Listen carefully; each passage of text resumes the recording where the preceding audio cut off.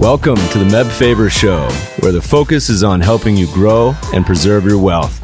Join us as we discuss the craft of investing and uncover new and profitable ideas, all to help you grow wealthier and wiser. Better investing starts here. Meb Faber is the co-founder and chief investment officer at Cambria Investment Management. Due to industry regulations, he will not discuss any of Cambria's funds on this podcast. All opinions expressed by podcast participants are solely their own opinions and do not reflect the opinion of Cambria Investment Management or its affiliates. For more information, visit CambriaInvestments.com. Hey, podcast listeners, this is Meb here solo today. I'm in somewhat of a foul mood after Virginia got bounced yet again from the NCAA tournament by almost 30 points. The good news, I was watching the game on Catalina, so I wasn't too depressed out on the ocean having a few beers. But I thought today we'd do something fun. First, I'm going to give you guys a gift. I'm going to make available to every podcast listener a free copy of my most recent book. This is called Invests with the House, Hacking the Top Hedge Funds. And this is a really interesting book and topic, particularly for me. It's something that goes back all the way to the late 90s was when I started working on this research. I think there's a lot of misunderstanding on this space, so really wanted to talk about the hedge fund space. If you guys haven't started watching Billions, it's really a wonderful show. I know I'm a little late to the game there, but it's a pretty great show. And so there's a rekindled interest in hedge funds. So I wanted to read a few chapters from this book and see if you guys like it. But you can go download a free copy at freebook.mebfaber.com, and you'll get a PDF, and then you can read that anywhere. So we'll get started. I'm going to read, but I'm also going to interject a little bit, maybe with some comments, some stories, etc. And if you guys like this, I don't know. We're trying a lot of experimental things. You know, this could even be a weekly feature where we profile some of these managers, their holdings, what are they buying, what are they up to, ones you shouldn't follow, ones you should. Let us know. Shoot us feedback at themebfabershow.com. Again, please, one caveat, by the way, since I'm giving you this free book, it's only $9.99, but I'm giving you a free book. Would really love a review on Amazon. It's my least reviewed book for some reason, but again, freebook.mebfaber.com. Let's get started today with Invests with the House, Hacking the Top Hedge Funds, published in 2016. On the back cover of the book, I have a quote, which also starts the book, and it's from 4-year-old Charlie Munger. Just went to the Daily Journal meeting a few months ago in LA, and what a national treasure he is. Charlie's the best, one of the still brightest people you'll ever meet. But he has a quote, and I put this on the big letters in the back of the book, and it says, "I believe in the discipline of mastering the best that other people have ever figured out. I don't believe in just sitting there and trying to dream it all up yourself. Nobody's that smart." So chapter 1, we start with that quote, and it's called "The Casino Can Be Beat." Stock picking is hard, really, really hard. The odds are stacked against you. My friends at Longboard Asset Management completed a study called the Capitalism Distribution that examined stock returns from the top 3,000 stocks from 1983 to 2007. By the way, JP Morgan has also published a paper on this, as well as another academic. We'll link to him in the show notes. We've also had a great podcast with Eric Crittenden of Longboard on one of the earliest podcast episodes. Check those out. Anyway, they found that 64% of stocks underperformed the broad stock market index. 39% of stocks were unprofitable investments. Think about that for a second. Almost half. If you just picked a stock, threw a dart against a wall, almost half were unprofitable investments. 19% of stocks lost at least 75% of their value, and 25% of stocks were responsible for all of the market's gains. Simply picking a stock out of a hat means you have a 64% chance of underperforming a basic index fund and a 39% chance of losing money. Not only is it hard to pick stocks, but you're also up against the most talented investors in the world. People like Ray Dalio, who's the founder of Bridgewater Associates, the world's largest hedge fund. Dalio is fond of comparing stock market investing to a poker game, and his description brings to mind the old saying that if you sit down at a poker table and you don't know who the sucker is, then you're the sucker. Dalio spent oodles of time and money to make sure he's not the sucker. Here's how he once described his investment methods using this poker analogy. The bets are zero sum. In order for you to beat me in the game, it's like poker. It's a zero-sum game. We have 1,500 people that work at Bridgewater. We spend hundreds of millions of dollars on research and so on. We've been doing this for 37 years, and we don't know that we're going to win. We have to add diversified bets. So it's very important for most people to know when not to make a bet. Because if you're going to come to the poker table, you're going to have to beat me. And you're going to have to beat those who take money. So the nature of investing is that a very small percentage of people take money, essentially, in that poker game away from other people who don't know when prices go up, whether that means it's a good investment or if it's a more expensive investment. End of quote. With a superior stable of research investment talent, Dalio figures he can beat most of the other players at the table, and he does. His Bridgewater fund posts investment returns that make others jealous. He does it year after year. Here's what's really interesting, though. He's not the only one. A special few have done it as well, beating the market year after year. They don't all do it in the same way or with the same investments. Some have done it better than others, and some eventually falter. But the fact is, it happens, and it does so with some consistency. Now, we make two assumptions that are vital to the arguments in this podcast and book. There are active managers that can beat the market, i.e. the market is not completely efficient. And two, superior active managers can be identified ahead of time. These two concepts are difficult for many investors to swallow. There's a general feeling that the market can't be beat, and it is tough to get past that belief. The big challenge is separating luck from skill, but would anyone deny that some people are better than others at stock picking? Just like any other profession, the investment field has top experts who are paid handsomely for what they do. Warren Buffett of Berkshire Hathaway certainly comes to mind, one of the most famous stock pickers of all time, and with an estimated net worth of more than $70 billion, he's also one of the richest people in the world. The 2014 Berkshire Hathaway annual report that indicates that the per share market value of the company has increased at a compounded rate of 21% since 1965, compared to an average of about 10% for the S&P. The outperformance is striking. In fact, there was a businessman from Singapore in 2014 that paid over $2 million in charity auction to have lunch with Buffett. But a lot of people don't know that. It's possible to learn some of Buffett's wisdom for a lot less. In fact, it's possible to learn what stocks he's buying and selling for free. One of the most basic principles of U.S. stock market is transparency, and is a characteristic that has helped make our stock market so attractive to investors around the world. Of course, it isn't always transparent, and there are noticeable lapses and scandals and shenanigans. But in one particular area, transparency works very well, and that is the area that forms the data source for this book. Under SEC rules, any professional fund manager with more than $100 million in U.S. listed assets must report their stock holdings. That means great stock pickers, such as Warren Buffett, must disclose their stock picks. You may already be aware of this, but many are not.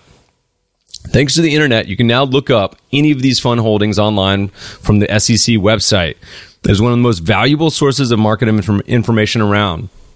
It is simple and easy to access, and it gives you a window into the trading activity of the greatest managers. Sadly, not many investors take advantage of it. Instead, most get their investment information from their brokers or TV talking heads, or they pick up a stock tip from a friend or neighbor.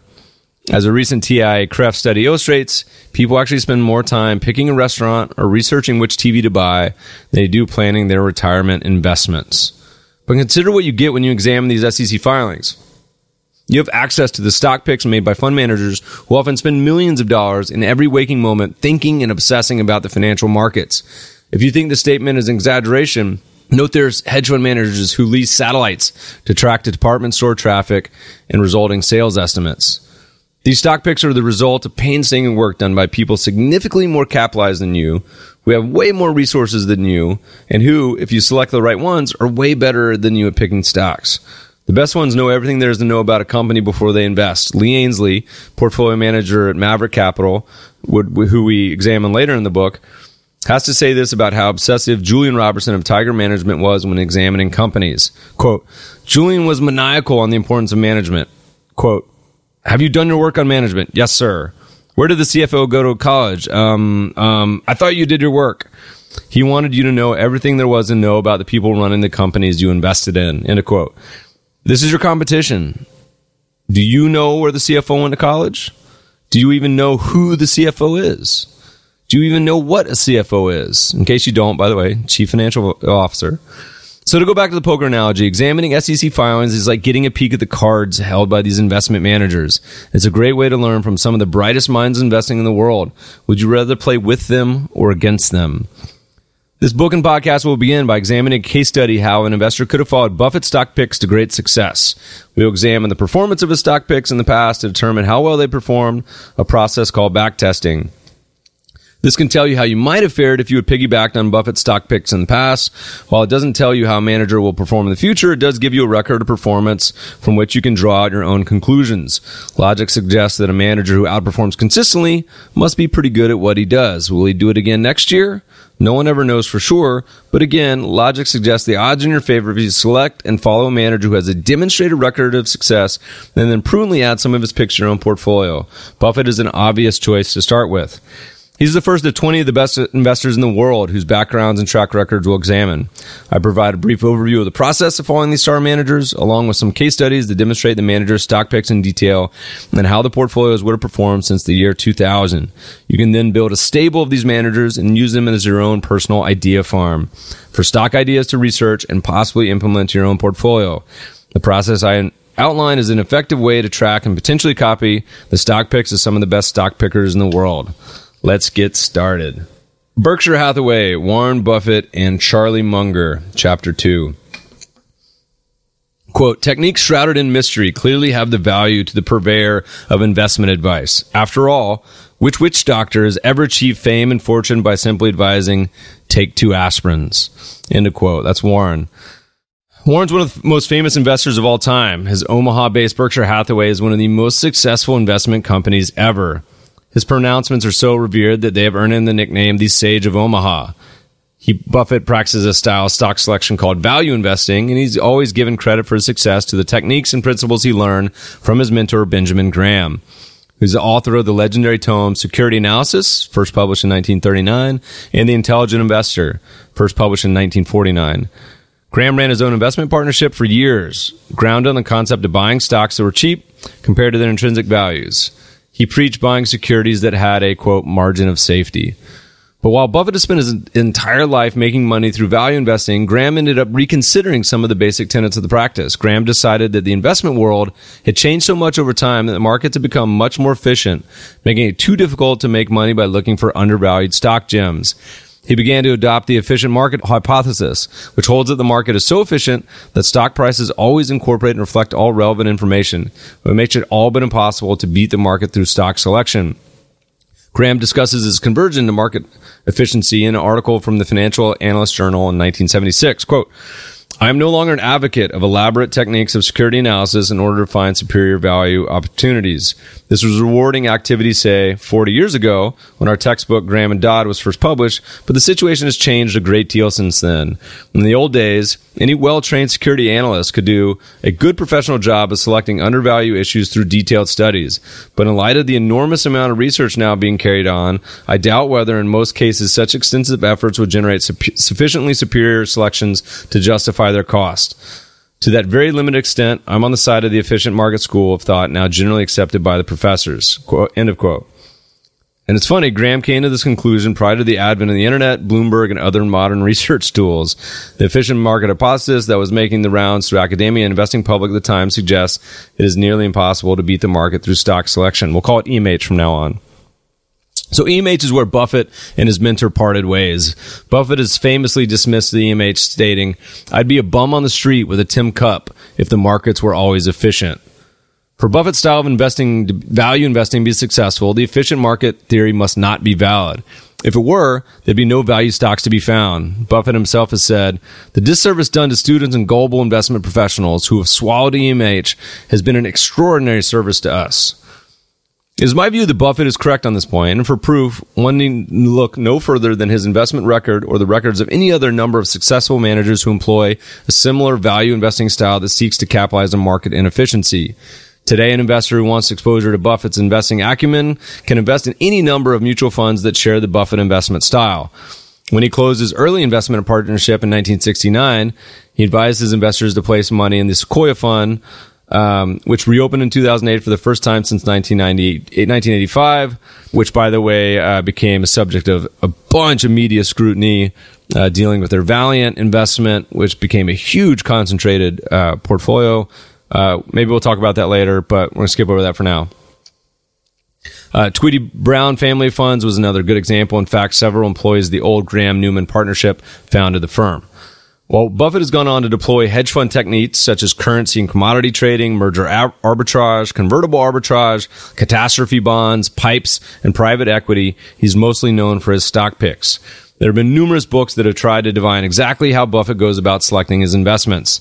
The American Association of Individual Investors and Validia Capital Management have developed screens that are designed to find companies that Buffett would buy based on criteria he has promoted through decades of public speaking, annual reports, and prior transactions. AQR Capital even published a white paper entitled Buffett's Alpha that attempts to distill his process down to a single algorithm. Some investors simply buy Berkshire Hathaway stock, gaining access to his portfolio management skills, exposure to the operations of an insurance conglomerate, and entry into the Berkshire Hathaway annual shareholder meeting, which I highly recommend attending, by the way. But why not just buy what Warren buys? We set out in this chapter to examine whether following Berkshire Hathaway's investments through government filings could offer the investor the opportunity to piggyback on Buffett's stock picks and consequently achieved outside returns. We will get there shortly, but first, a little background. In 1975, Congress passed Section 13F pursuant to the Securities Exchange Act in 1934. This measure required the manager of every institutional fund with assets under management over $100 million to report its holdings to the SEC once a quarter. Congress enacted this legislation to improve the disclosure and transparency of these big firms with the hope of increasing confidence in the financial markets. In the early days, accessing these records, called Form 13F or Form 13F-HR, it was difficult and tedious. These days, the forms are uploaded to the SEC website. An investor can view the holdings 45 days delayed after quarter end. By reviewing the 13Fs, you can see and dissect the holdings of every manager from Soros to Klarman to Carl Icahn to Warren Buffett, all for free. The SEC maintains these filings on Edgar database and posts the electronic versions of 13F filings within a day of receiving them. Other websites, including Edgar Online, Bloomberg, FactSet, LionShares, aggregate the information in a more usable and searchable formats, often for a fee. The electronic data go back to late 1999, although the archives in Washington, D.C. contain paper records that go back further. There's also a lot more websites in the back of the book under resources. Remember, the book's free, freebook.mebfaber.com, but where you can look these up. So to reach the Berkshire filing page, all investors got to do, visit the SEC website, search under company name for Berkshire Hathaway. Laundry list of filings pops up. You can search through them for any of the 13Fs, or you can narrow it by typing 13F in the type box. Since they're published within 45 days after a quarter end, the quarter that ended June 30th, 2016 would be available around August 15th. Examining this 13F from Berkshire reveals a laundry list of longtime Buffett holdings you'll be familiar with, such as Coke, Amex, Wells Fargo, and Coca-Cola. The SEC filing format is a little difficult to read and comprehend. Again, a number of websites publish the current holdings, like Whale Wisdom, in a much more readable format. And this information is indeed interesting, but can it be of any value? After all, the data is 45 days stale when you see it, and the manager may well not even own a particular stock by the time the 13F is posted. In addition, he may have added a stock at the start of the 90-day reporting cycle, so a new stock could have been purchased as long as 130 days ago. To further muddy the waters, some managers game the system by omitting certain recently acquired holdings and then filing an amended 13F form later. But even with all these delays, there's plenty of rich data here that you can use. By sticking with managers who have a long holding period, the delay in reporting time should not be a major factor in your own performance if you're trying to piggyback them. In Buffett's case, he has stated that his favorite holding period is forever, so turnover should not be a big issue. The major value added in the investing process from the managers in this book we'll examine is actually in stock picking, not in market timing. The portfolios I'll track are long only, while most hedge funds are long short, and also use derivatives to hedge or leverage their ideas. But these positions do not show up in the 13F filing. They will not concern us here. So here's the methodology. 1, download all the 13F quarterly filings back to 2000. 2, create historical stock portfolios, including all stocks that are no longer traded due to delistings, buyouts, mergers, bankruptcies, etc. We also include all dividends, cash, stock, special, etc. We then equal weight the top 10 holdings with a 10% weight for each stock. In reality, if there's more than 10 holdings, I simply use the 10 biggest, as the majority of a manager's performance should be driven by his largest holdings. Investors could also weight the holdings similarly to how the manager weights them in his portfolio. But let's just use a simple example for this book and podcast. In reality, it actually doesn't matter that much. 4, Rebalance, add and delete holdings quarterly, and calculate performance as the 20th day of the month to allow all fallings to arrive. As far as the back testing, it's not realistic for an individual investor to go and do this work on their own. Even finding a historical stock database is problematic. The good news is I've done this for you. You can follow along the pages that follow. So using the methodology presented that we just presented, the simulated results for the period 2000 to 2016 are found here. Let's see. I've actually updated this through 2016. The book only went through 2014, but we got a laundry list of holdings. You got Kraft, Wells Fargo, Coke, IBM, Amex, Phillips 66, all these good dudes. Apple, the big news lately, of course, the airlines, which they've started buying.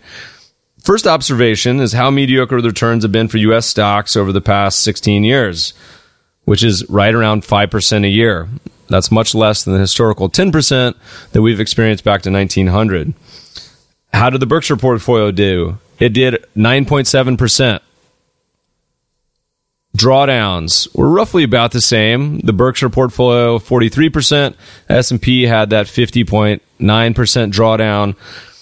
Buffett's equity selections outperformed the indices quite substantially. Volatility was reasonable, which is a little bit surprising given that the portfolio only contained 10 holdings. If you ran a mutual fund with these numbers, you'd be one of the best performing managers in the United States. Again, that's Buffett outperforming by 5 percentage points per year since 2000. There's another study by some academics titled Imitation is the Sincerest Form of Flattery, Warren Buffett and Berkshire Hathaway, and it found a similar method to ours would have resulted in returns over 10 percentage points higher than the S&P if you went all the way back to 1976.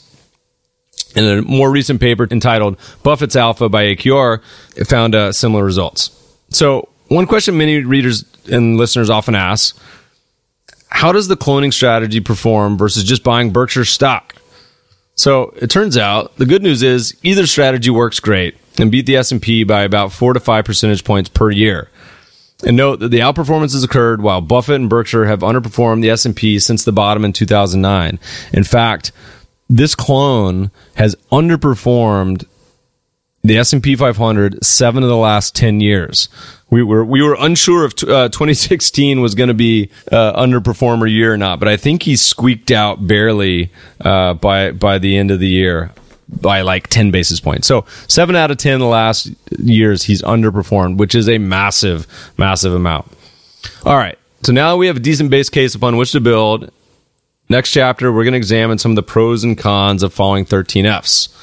I like to be honest about also any investment approach, and you want to look back historically and make sure that you know both the good and the bad. So, quote, my mantra is diversity. I clone my mentors, I copy everything they do, and then I innovate on top of it. That's Henry Markham.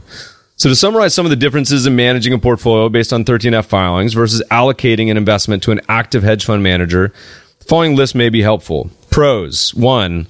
Access. Many of the best hedge funds are not open to new investment capital, and if they are, many have high investment requirements, in many cases in excess of $10 million. As Mark Yusko of Morgan Creek Capital says, and by the way, he's got a great podcast episode earlier in the year, we don't want to give money to people that want our money. We want to give it to people that don't want our money. A 13F tracking strategy allows investors to follow otherwise inaccessible managers. Pro number 2, transparency. The investor controls and aware of the exact holdings at all times. If an investor was following the hedge fund Galleon Group during its insider trading scandal, the investor could simply sell all his or her stocks rather than waiting to redeem their allocation. Pro number 3, liquidity. The investor can trade out of positions at any time versus the monthly, quarterly, or multi-year lockup periods at hedge funds. Hedge funds have other special provisions like gates, which can be put up to prevent investors from withdrawing money immediately. Many investors were gated during the financial crisis when they wanted to withdraw their investments. Pro number 4, and this is a biggie, lower fees. Most hedge funds charge high fees. The standard is 2% management fee and 20% performance. Funds of funds layer on an additional 1% and 10%. The fees associated with managing a 13F portfolio is simply the investor's routine brokerage costs, and that's it. And that is a big deal. Risk targeting is pro number 5. Investors can control the hedging, leverage to suit their risk tolerances. A number of hedge funds have blown up as a result of excessive leverage or derivatives. Pro number 6, fraud avoidance. Investors own and independently custody their assets, thus completely avoiding any custody risks like those in the Madoff scheme in which investors lost billions. Pro number 7, tax management. Hedge funds typically run their strategies without regard to any tax implications, while individual investors can manage their positions in accordance with their respective tax statuses. And the impact of fees and tax management are often minimalized when talking about hedge funds, since the nominal returns are the sexy part of the story. I covered this a lot, the importance of taxes and fees in the recent book, Global Asset Allocation. And there's a great paper on this topic called Rules of Prudence for Individual Investors by Mark Kritzman of Wyndham Capital. Trying to get Mark on in a future episode. The underreported story is that taxes have a significant impact on returns for the taxable investor. A hedge fund needs to return about 19% to deliver the same after-tax return as a stock index does that returns about 10%. This is due to the high turnover resulting in capital gains as well as large performance fees for the hedge fund.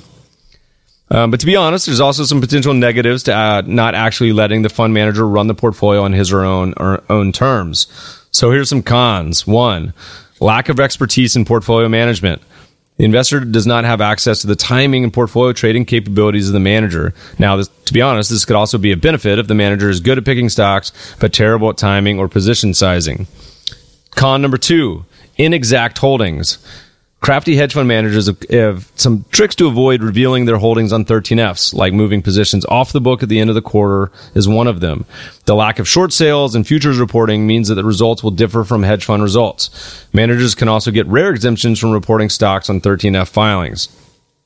Con number 3, the 45-day delay in reporting. The delay in reporting will often affect the portfolio in various amounts for various funds. At worst, an investor could own a position in the hedge fund manager sold out a long time ago. Disclosure of a new holding by some famous hedge funds like Greenlight Capital can also cause a stock to move sharply before an investor has time to build a position.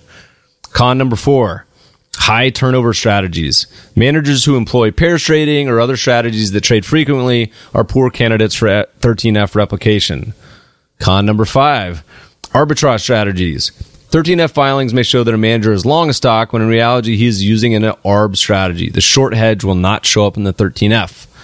Con number 6, inconsistent manager skill. Like any active strategy, some managers lose their desired skill over time. How do you determine when to cut a manager from your stable of funds? So also to note, just because you're investing alongside a great manager does not spare you from painful drawdowns. The strategy is still a long-only stock strategy that will experience similar losses to the broad stock market. And if you remember, the stock market twice in the 2000s declined about half, and all the way back in the Great Depression, stocks declined over 80%.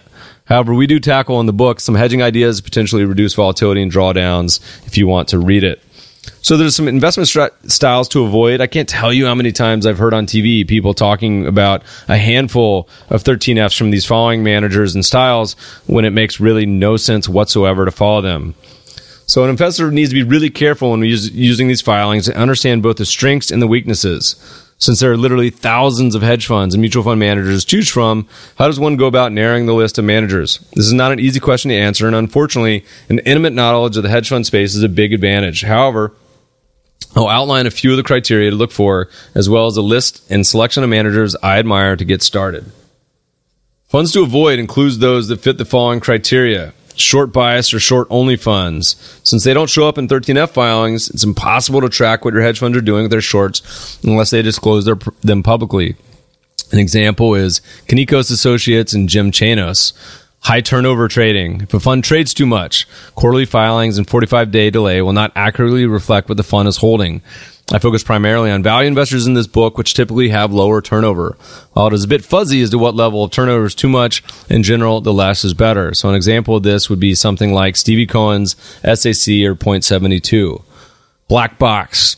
While Renaissance's Medallion has certainly performed head and shoulders above almost every hedge fund in existence, and that's after a 4 and 40 fee structure, it's shrouded in mystery. It also trades lots of derivatives. So that's something you want to avoid. And in a similar cousin is Global Macro and other CTA type of funds. Many trade futures, forwards, currencies, and most CTAs are under this umbrella. Someone like John Paulson made a lot of money on housing. It's impossible to replicate. So groups like Soros or Winton, Harding's Winton, doesn't make a lot of sense. And lastly, we already mentioned this, but arbitrage, pair trading is an example of one that doesn't make sense, and Farallon Capital Management example of one. So let's talk about a few frequently asked questions real quick, and then we'll profile a couple managers and then slowly start to wind this down. Here's the questions we hear most from people, and I think this is important because this will probably answer a lot that you have as well. So number one, holdings are reported 45 days after the quarter. So you may be buying a stock the manager no longer even owns. The delay makes it impossible to follow these managers, right? So the answer is, first, remember that all these simulated results mentioned in this book already include the effects of using the delayed data. Also recall that if you put enough time and careful analysis up front, you're likely only going to be tracking funds with lower turnover in the first place. However, way back in 2012, I did a study to try and quantify the effect of the 45-day lag. There's some inherent biases no matter how you chop up the data, like how many funds to include, long, short, only, entire universe, do you include dead funds, whether to regress returns based on yada yada. But I looked at about 20 funds that I've been following for years on my blog. I compared rebalancing on the 13F filing date to rebalance the portfolio the prior quarter. So basically a look-ahead bias investors don't have. It shows how a portfolio constructed without the 45-day delay compares to a portfolio with publicly available information. Tests go back to 2000, examining the total return data with no transaction costs. So does it matter? A little. While there's wide variation in the funds, which is to be expected, the delay ranged anywhere from a 3 percentage point penalty for a few funds to a 2 percentage point benefit. Overall, the friction and delay averages about 1.5 percentage points per annum. So not that bad. Another side is it doesn't matter a whole lot when you rebalance after disclosure, as long as you just do it at some point. Question 2. Shorts don't show up on a manager's disclosures, so you're not really replicating the fund, right? And so ditto for futures, ARB, and undisclosed. I think this is important because you're only replicating the fund's long stock positions. A firm like the Baupost Group, which we talk about later, may have most of its assets in real estate or distressed debt and only a fraction in equities. So clone portfolios will have serious tracking error in comparison to the underlying fund. However, in many cases, the clones and hedged versions of the clones perform similarly or in some cases superior to the underlying fund, and fees are a big reason why. Question 3, why shouldn't I just pick the top stock? Isn't that a manager's best idea? We see a lot of people fall under this mistake. We found that the top pick is usually the worst performer out of the top 10 holdings, and we discuss this topic more in depth later in the book. But the time the position becomes the largest holding, it is often due to appreciation and not necessarily conviction. Question number 4. What fund should I track? Why can't I track the whole universe? We actually think tracking the entire hedge fund universe is a great idea for a short fund. An investor doesn't want the broad market exposure or beta of hedge funds, which is likely to simply be S&P 500-like in nature. Investors want the alpha in hedge funds, and tracking the thousands of hedge funds, most of which are not long-term oriented value stock pickers, is a really bad idea. You may also run the risk of being invested in stocks where there's a high concentration of funds invested in the stocks and poses liquidation risk in the case of market stress. Let's look to the recent Goldman VIP fund, which I think is a wonderful short and a terrible idea for an ETF. As far as what funds to track, we outline 20 funds in the book as well as dozens of funds in the first book and on the blog. Build your own list of favorites through research and always through reading. Question 5. Can I just filter the stocks by market cap or sector, momentum, etc.? What about a small cap bias? Answer is yes, you can, but realize that part of the benefit of tracking these managers is their ability to go anywhere. Also realize that any tilts towards the portfolio will have resulting impact of potentially making it less diversified or sector biased. Some funds that are inherently sector focused, which is a little bit slightly different. So examples are healthcare funds like Rob, Baker Brothers, OrbiMed, Palo Alto, etc. 6, and this is a tough one we've talked about a few times on the podcast, is how do I know when to stop following a manager? So there's a lot of ways, and this is where it's a little bit more subjective and hard, and domain expertise really helps, but something like style drift, lost enthusiasm, resting on their laurels, a nasty divorce, too many assets, went to jail, newer, younger, and hungrier managers, lots of reasons, but the criteria is subjective, and it's tough. Number 7, last. Doesn't piggyback on these managers make them angry? Aren't you stealing their ideas? I said, actually, I think these managers should be sending me cases of champagne. And I said, actually, in the book, I'd prefer tequila, but I think I've gone back to champagne or beer. Shockingly, none of them have yet. But so why? By definition, people following 13Fs will be buying what these managers are selling at some point. We're now going to take a look at some of my favorite managers to track. There's no specific screening requirements to arrive at these funds. Rather, it's a combination of years of study combined with qualitative as well as quantitative analysis. Another 15 fund profiles are included in the appendix with a little bit shorter investment track records. I'll offer a very brief introduction to each manager as well as the back-tested performance, current holdings, and the most recent filing. They're in alphabetical order, but it seems fitting we start with the top-performing fund and the first profile, David Tepper's Appaloosa Management. Let's move on to our first of two manager profiles, Appaloosa Management's David Tepper. He's got a quote that starts the chapter. It says, "The key is to wait. Sometimes the hardest thing to do is to do nothing." You would expect any management fund that takes its name from a distinctive breed of leopard-spotted horse to stand out from the crowd. Appaloosa Management does just that, in large part because of the unique and idiosyncratic investing pattern of its founder, David Tepper. Appaloosa has grown into one of the more influential and storied hedge funds, but its founder grew up in a modest neighborhood in Pittsburgh. His accountant father hit the jackpot in 1986 with a winning lottery ticket. The payoff was $30,000 per year, a windfall for the elder Tepper at the time. These days, David Tepper earns more than that in an hour. He topped the 2014 rich list for hedge fund manager compensation, published by the Institutional Investors Alpha magazine, was estimated his 2013 earnings at $3.5 billion. It was the second year in a row he came out number one. What makes Tepper worth that much? $20 billion hedge fund that he founded in Short Hills, New Jersey in 1993, Appaloosa Management, regularly churns out returns that delight his investors and wow analysts. His flagship fund, Appaloosa One, produced an estimated 29% net annualized gain since its launch in July 1993. Tepper's not shy about tooting his own horn. He says, quote, "I hope for it to be recognized that in the past 20 years, I arguably have the best record and therefore may be the best of this generation," he commented in an interview. Round-faced and jovial, he projects the air of a film character actor, the simple but sincere sidekick to a leading man.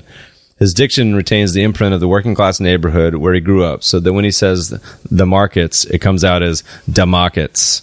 He once described himself as just a regular upper-class middle guy who happens to be a billionaire. But while his pronunciation may not be perfect, his pronouncements and investments tend to be spot on. Wall Street views him as an investment guru worthy of emulation. These days, he has the power to move markets with a few choice words. When he was a guest on CNBC program Squawk Box in May of 2013, he offered a long and detailed explanation of why he thought markets were headed higher.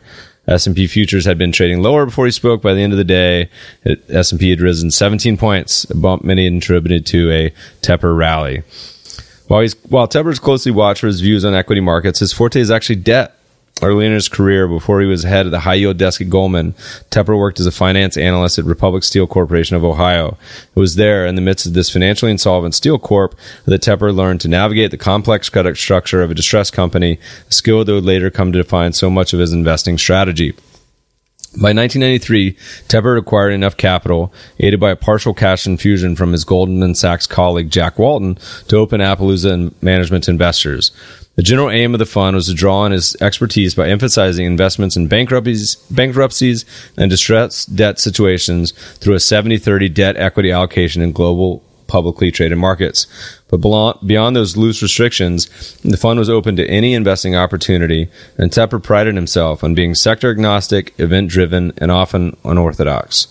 He has a reputation for taking bets contrary to conventional market wisdom, often earning windfall returns while others were nursing losses. The point is, markets adapt. People adapt, he once said.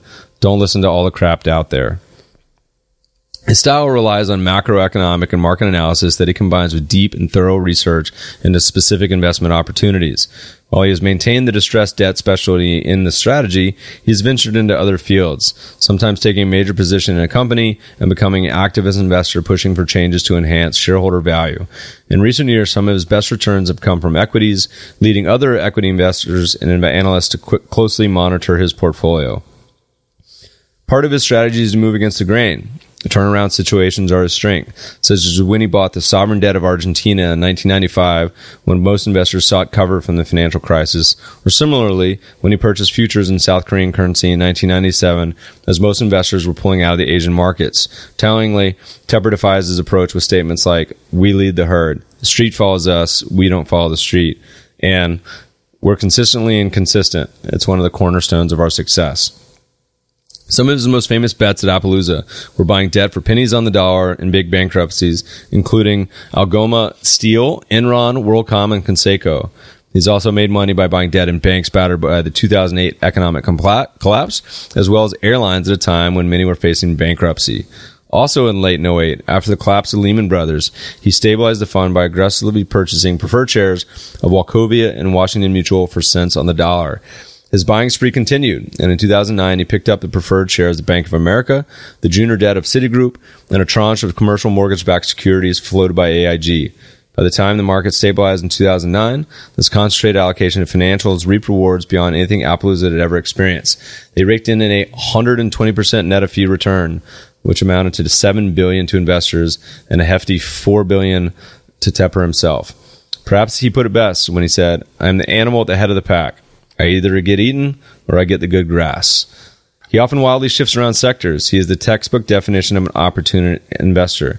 A lot of his success has occurred to well-timed trades like the financial sector in 2009 to 2011. So maybe the best tactic when tracking Tepper is to pay attention to what he says at any given moment, but keep an even closer eye on what he does with his portfolios. So what have they looked like? If you pull out a printout of Tepper, and we've included this up to 2016, since the book only goes up to 2014, his portfolio, which has names like Allergan, Google, Facebook, Allstate, Pfizer, has performed a whopping 19% per year compared to 4.9% for the S&P.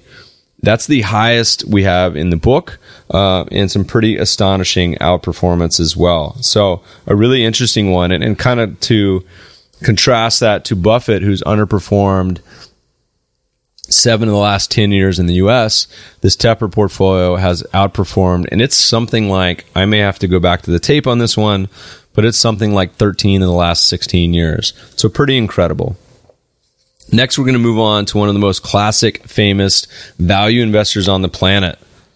And this is the Baupost Group's Seth Klarman. We have a quote to start, which says, from Seth, it says, "In capital markets, price is set by the most panicked seller at the end of a trading day. Value, which is determined by cash flows and assets, is not.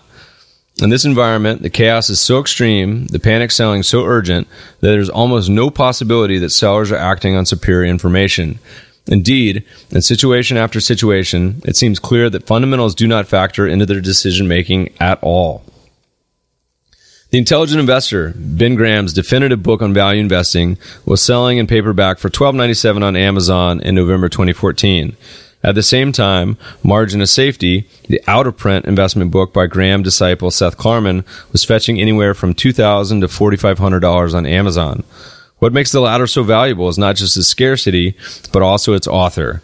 For the chance to own a bit of Klarman wisdom, adoring fans will ignore the whole concept of buying at a discount that underlies the practice of value investing.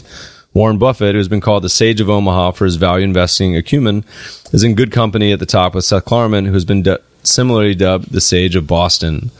Since founding Baupost Group in 1983, Klarman has grown into a hedge fund giant, managed over $30 billion. Its flagship fund has churned out more than 17% annual return since its founding, handily beating the S&P 500 and doing it while often holding 40% or more of its assets in cash. Like many value investors, Klarman likes to slowly build up concentrated bets, and he accepts long holding periods of 3 to 5 years. For example, Baupost spent 3 years amassing a 35% ownership stake in Idenix Pharmaceuticals of Cambridge, Mass. When Merck & Co. announced a $4 billion takeover in June 2014, they realized nearly $1 billion in profits. So how does he do it? He explained his basic philosophy to television talk show host Charlie Rose during a 2010 interview.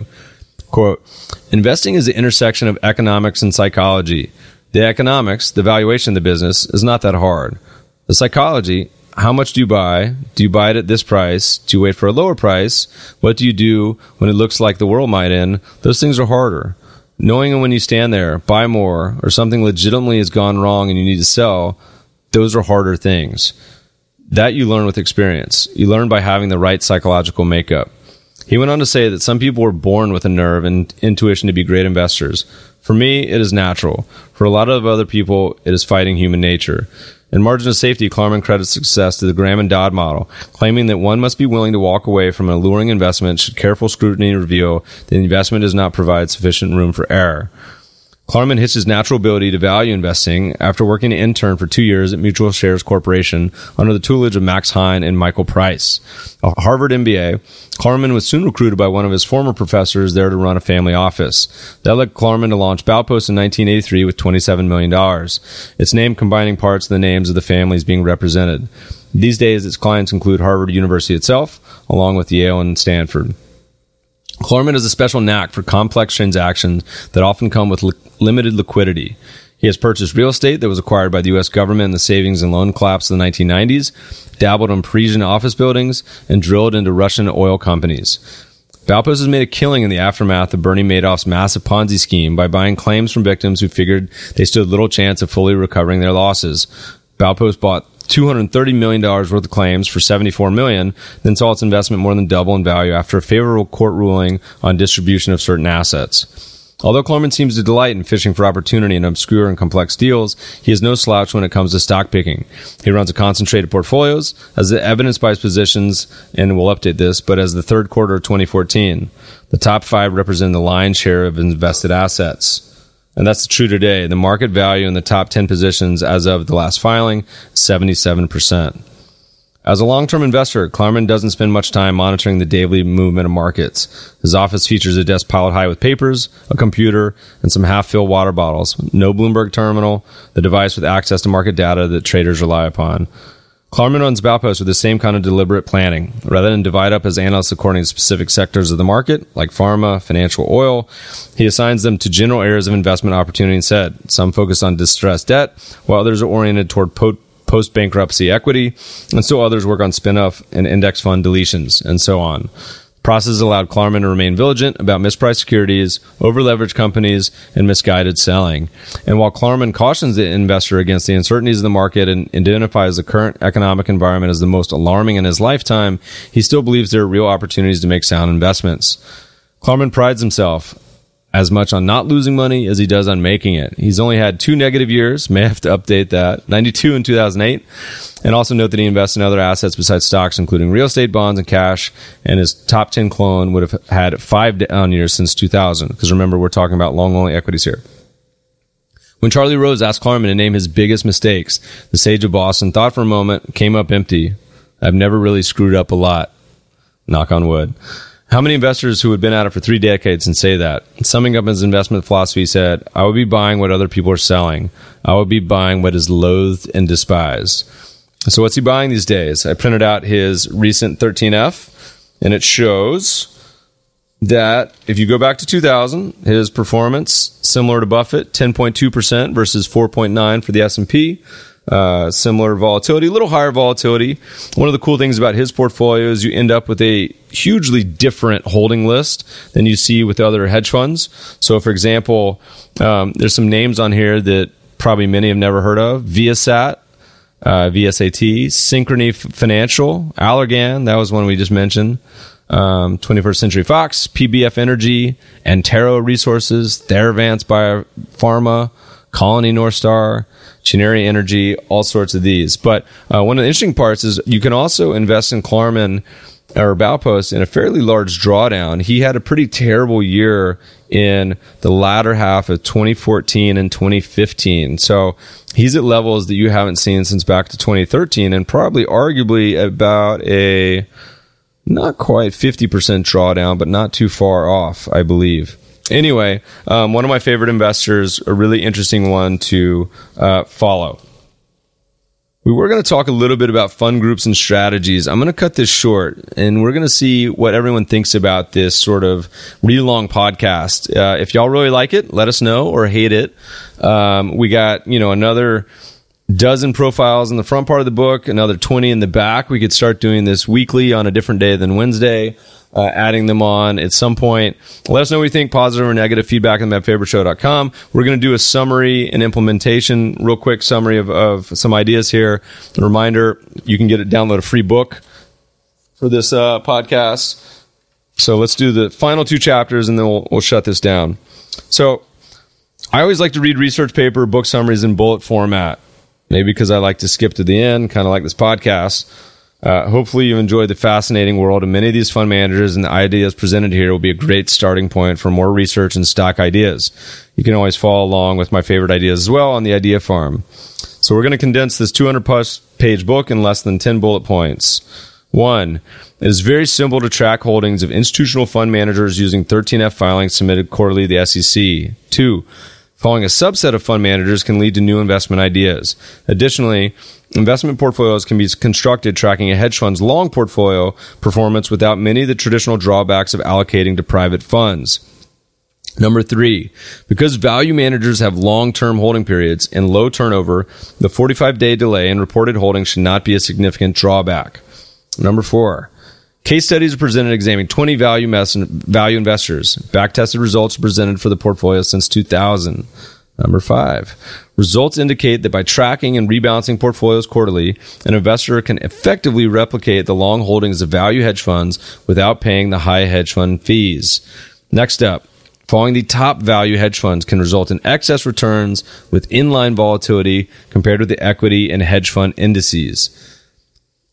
An investor could invest in multiple managers, we didn't touch on this today, to create his or her own fund of funds, again, without paying an additional layer of fees. Additional applications include constructing hedge portfolios, leverage portfolios, as well as sector portfolios. So talk a little bit about implementation.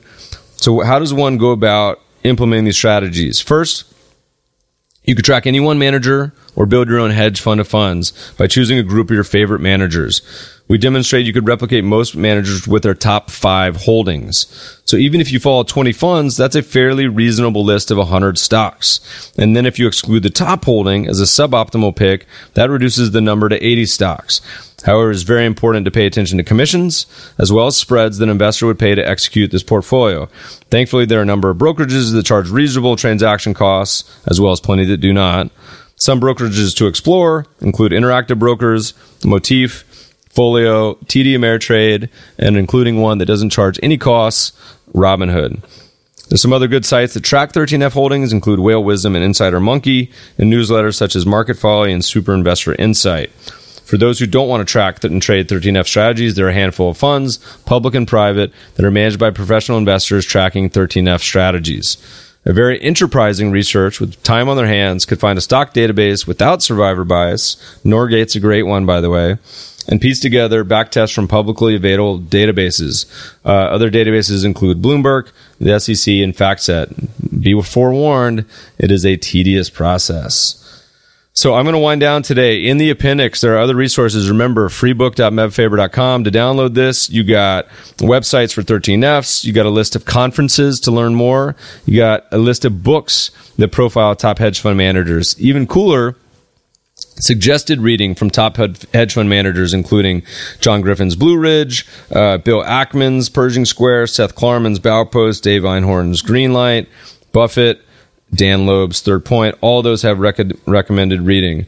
So we're going to wind this down. Everyone, thanks for taking the time to listen today.